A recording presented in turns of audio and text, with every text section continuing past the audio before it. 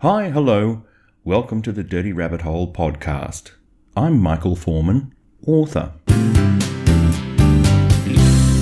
Hi again, it's Michael Foreman, author, calling to you all the way from the Dirty Rabbit Hole podcast in Western Australia.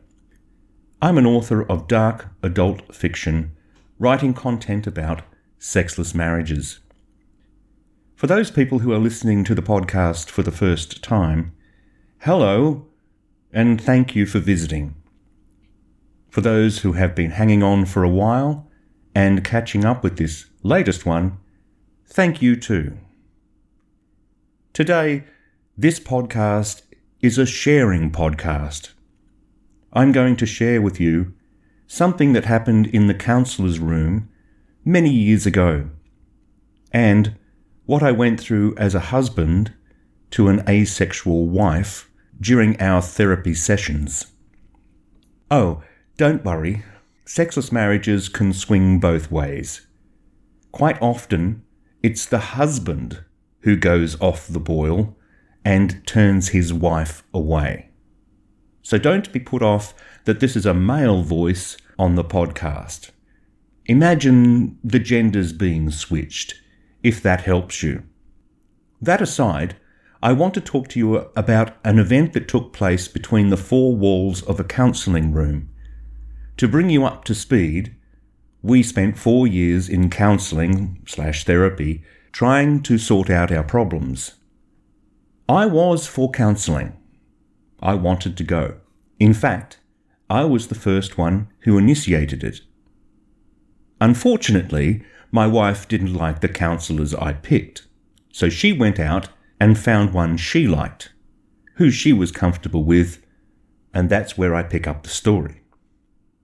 And this is as verbatim as I can remember. You see, my wife had found this counsellor on a radio program. He had a successful late-night Christian radio program. She'd heard about him, listened closely, and then decided to call him up on the next Monday morning to make an appointment to see him. She suggested that she go alone to check the guy out first.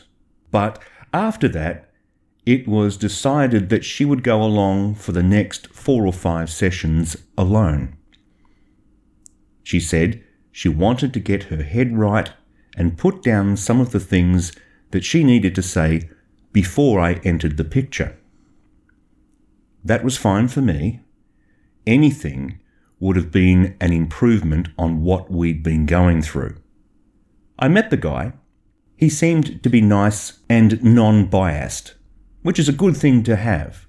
I think a counsellor shouldn't take anyone's side, and even though he was a Christian, he wasn't outwardly Christian during the therapy. I shook his hand and sat down. At first, the chatter was about the weekend football scores and such. But 10 minutes into the session, we started getting serious. My wife, whom I'll call Samantha, started the discussion. She spoke non-stop for 45 of those 60 minutes. She talked about how stressed she was, the pressures of her job, of having to be a responsible person in her workplace, and expected to be a respected leader among her peers and do more than they were expected to do.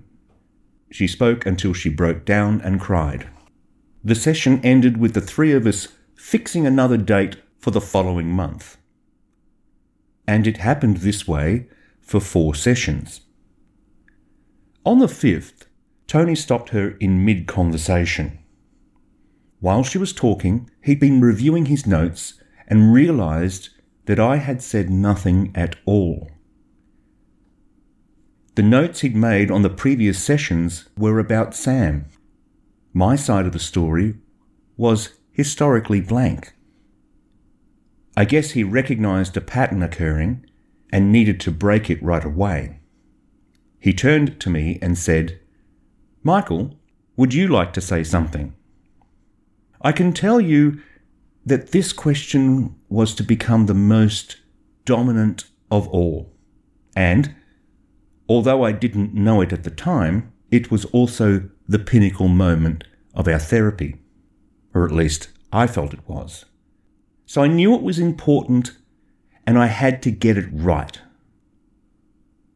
My wife was dominating each of the meetings, and there was a pretty good chance she'd do it again when the opportunity arose, so I needed my words to stick inside the available space.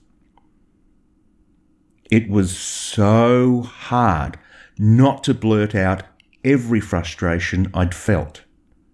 Every bone in my body wanted my mouth to shout, but I kept it simple, calm, and succinct. I replied, "Tony, we don't have sex." 4 words.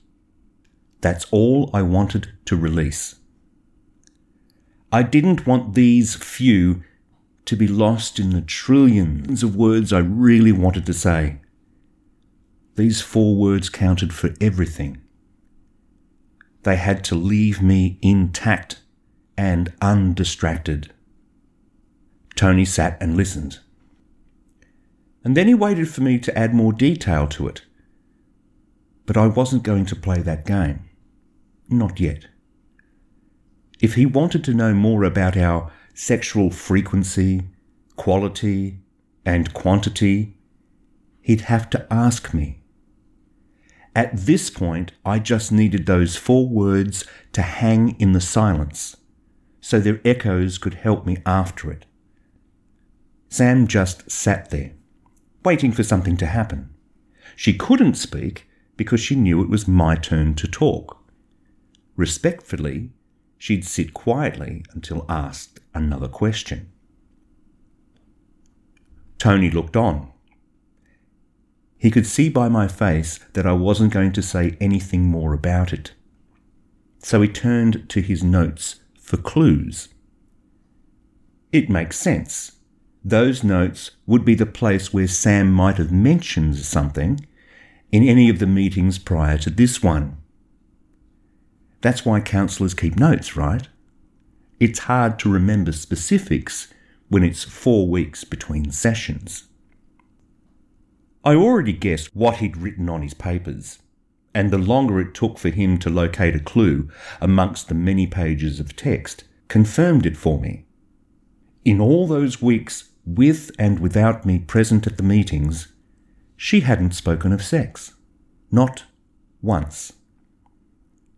Why wasn't it mentioned? How come one partner says something that the other has completely avoided? Clearly, Sam's avoidance said a great deal to Tony. You could say that this was a breakthrough moment in our counselling. Since our wedding day, no one else had ever known of our disaster. Finally, another individual was becoming aware of just how bad it was. What made it even sweeter for me was seeing our counsellor, the one Sam chose for herself, being taken along for the same ride. He went where she took him.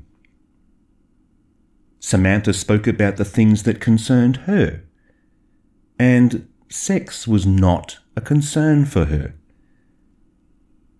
Tony was being fooled by Sam. He'd never known anything about it until now. So Tony is stuck there with his bunch of notes in his lap, trying to figure out where to take the discussion next.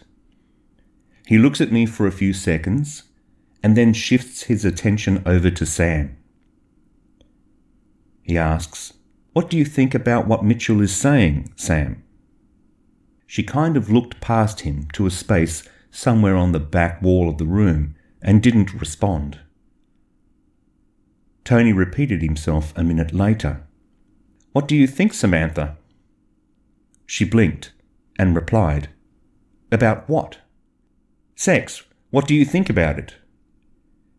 She went into that glazed expression I'd seen so many times before and remained silent again. "Sam?" Tony asked. "What do you want?" She sat up straight and refocused her look. "Do you guys have sex?" "Of course we have sex, Tony. We're a married couple." And then it came to the top of the hour. The session had ended. We made a date for the next one and left Tony's room. For the next 4 years, we would play the same game. She would tell Tony about her work anxieties, and at the last 15 minutes, I would talk about sex. Sometimes I'd repeat my 4-word line and wait for a result to come. Sometimes I'd add in an extra piece of the puzzle, like asking her about the last time we had sex. She was always adamant to Tony that we had sex, but could never recall when it last happened. Easily explained away by admitting she doesn't keep track of that stuff. The absurdity of that reply is how well she kept track of everything else but that stuff. Sam is an extremely efficient person in her life, both personal and professional. It's just sex was the exception, not the rule. So we'd been going along that route with Tony for a while, and I could see no improvement, yet I was still yearning for intimacy. That's when I decided to take things into my own hands and find a lover myself. You could say that this action doesn't help a struggling relationship, but I knew it certainly couldn't hurt it any more, and we were going nowhere. Once that pressure had been removed, I could see things a lot clearer. I didn't have to fight her anymore. I didn't have to fight myself anymore. The irony of that was our relationship improved. She even initiated sex one time, and she'd never done that before, not ever. Mostly, for her, no time was a good time for sex. Christmas wasn't a good time. Valentine's Day was inappropriate. Birthdays were bad. Trips and holidays away weren't a good time to have sex either. Towards the end, when we were trying to have children, that wasn't a good time to have sex. Oh yes, she wanted to be pregnant, but the sex part of it was optional. Somehow, she convinced herself that pregnancy could happen without sex. I believe she thought it to be part of some religious manifestation. I'm sure of it. For 8 months, I'd listen to her talk about having children, but never initiate sex. She rejected my advances and claimed that there was a better time for that stuff. Well, those times never came. I claimed she wasn't being serious enough. 2 months later, we separated. Eventually, we divorced. There is more to that last part of the story, like the ovulation tester she bought and left on the bathroom vanity for me to find. For 7 months, she waited for me to ask what it was. For those of you who are familiar with this device, it looks like a lipstick case. It's nothing to a guy who sees other female cosmetics around the bathroom. It certainly doesn't have any words on it to tell you what it is. Anyway, to prove her seriousness, she said she obtained the device at the beginning of our family planning. So I went and got it from the bathroom to see what it looked like. Well, the shrink-wrapped plastic it was covered in was so perfect, you couldn't see it against its plastic body. I went to take the top off it, but found that it was still sealed up nice and tight. Imagine her surprise when I did the twist and turn thing in front of her. We both heard the snap and came to find out that her ovulation tester had never been used. That's why I say my wife was asexual. Something in the wiring went wrong in that department, and I was stuck trying to deal with its consequences. it was something I couldn't repair or solve by seeing a counsellor. I ended up writing a book and called it Seethings. I keep saying it's fiction, but there's so much fact in there that you'll be able to relate to it, I'm sure. There's the frustration, the endless sexual avoidances, the tricks your partner makes to keep you hanging on. There are also those consequences of giving in to the secret affair and being swept up in it. Seethings is available from smashwords.com for free. Go to smashwords.com, type in the word Seethings, SEETHINGS,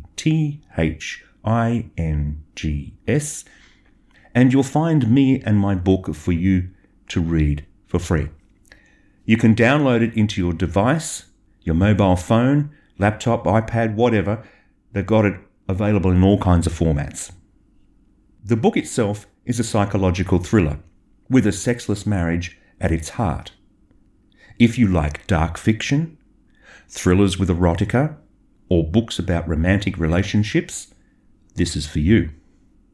It's for those who have had bumps like these occur in their marriages and need an outlet just like it. Samantha and I never had children. That's to be expected, right? We divorced and now live happily ever after without each other. The end. If you'd like to comment on this or any other podcast, drop me a note on michaelforemanwriting.com. That's michaelforemanwriting.com. That's about it for today's podcast. Yes, it's been a little bit of a personal and emotional one for me this time around. I really hope you enjoyed listening to it. Wherever you are in the world, day or night, just remember, it can always rain on your parade. I'll see you later.